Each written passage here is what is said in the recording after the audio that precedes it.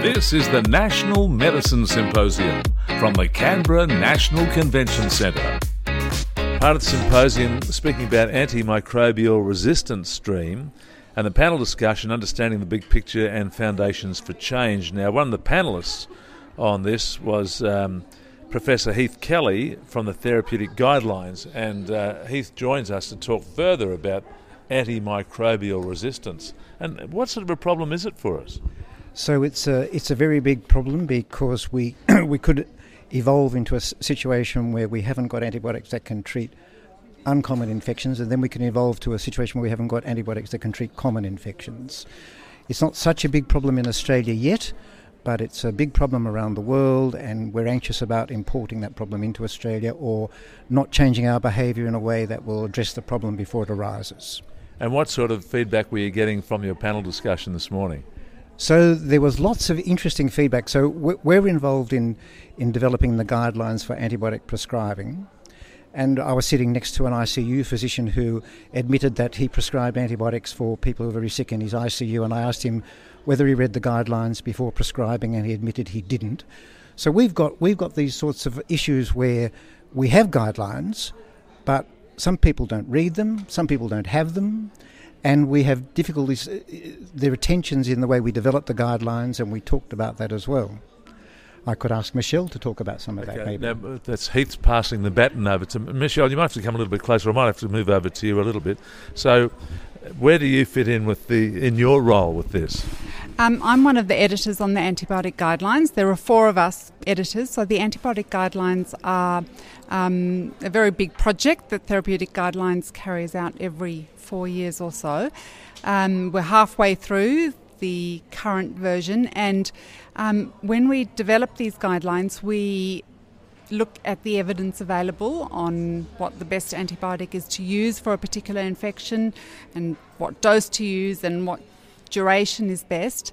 And apart from that, there are a whole lot of other considerations that we, together with our antibiotic expert group, need to take into account, one of which is the resistance patterns, and as Heath said, that's increasing, and trying to make decisions about what the resistance data means and whether we need to change what we recommend on the basis of increasing resistance is a big area of discussion for our group.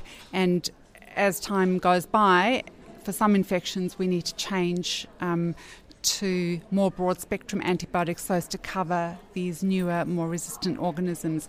We're always trying to avoid the broad-spectrum antibiotics and stick to the narrower spectrum, which reduces the problem of resistance, but it can be a very tricky situation to make those decisions. So we have some interesting discussions with our group.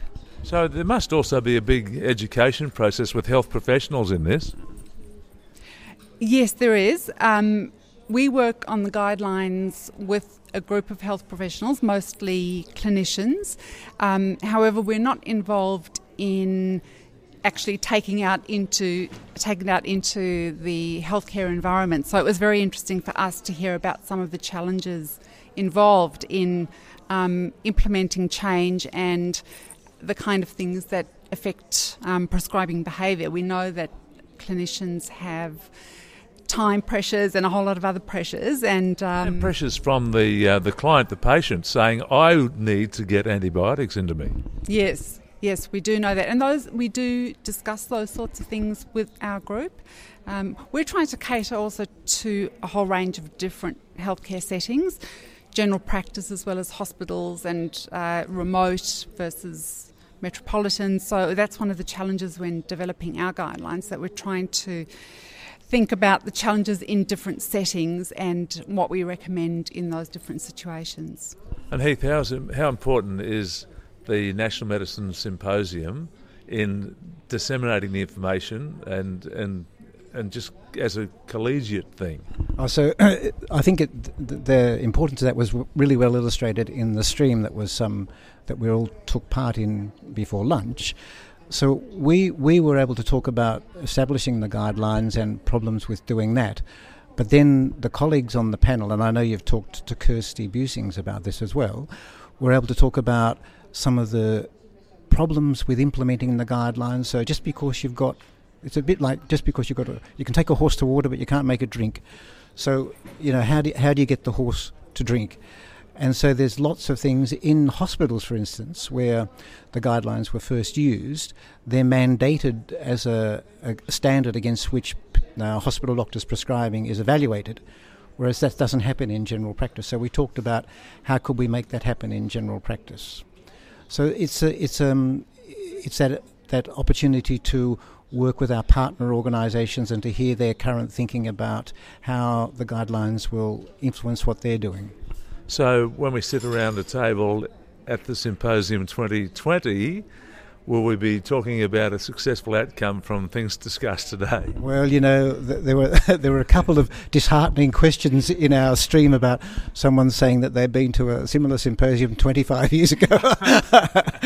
And here we're seeming to be addressing similar things, but I think there's a definite will, and there's government money, which is a whole new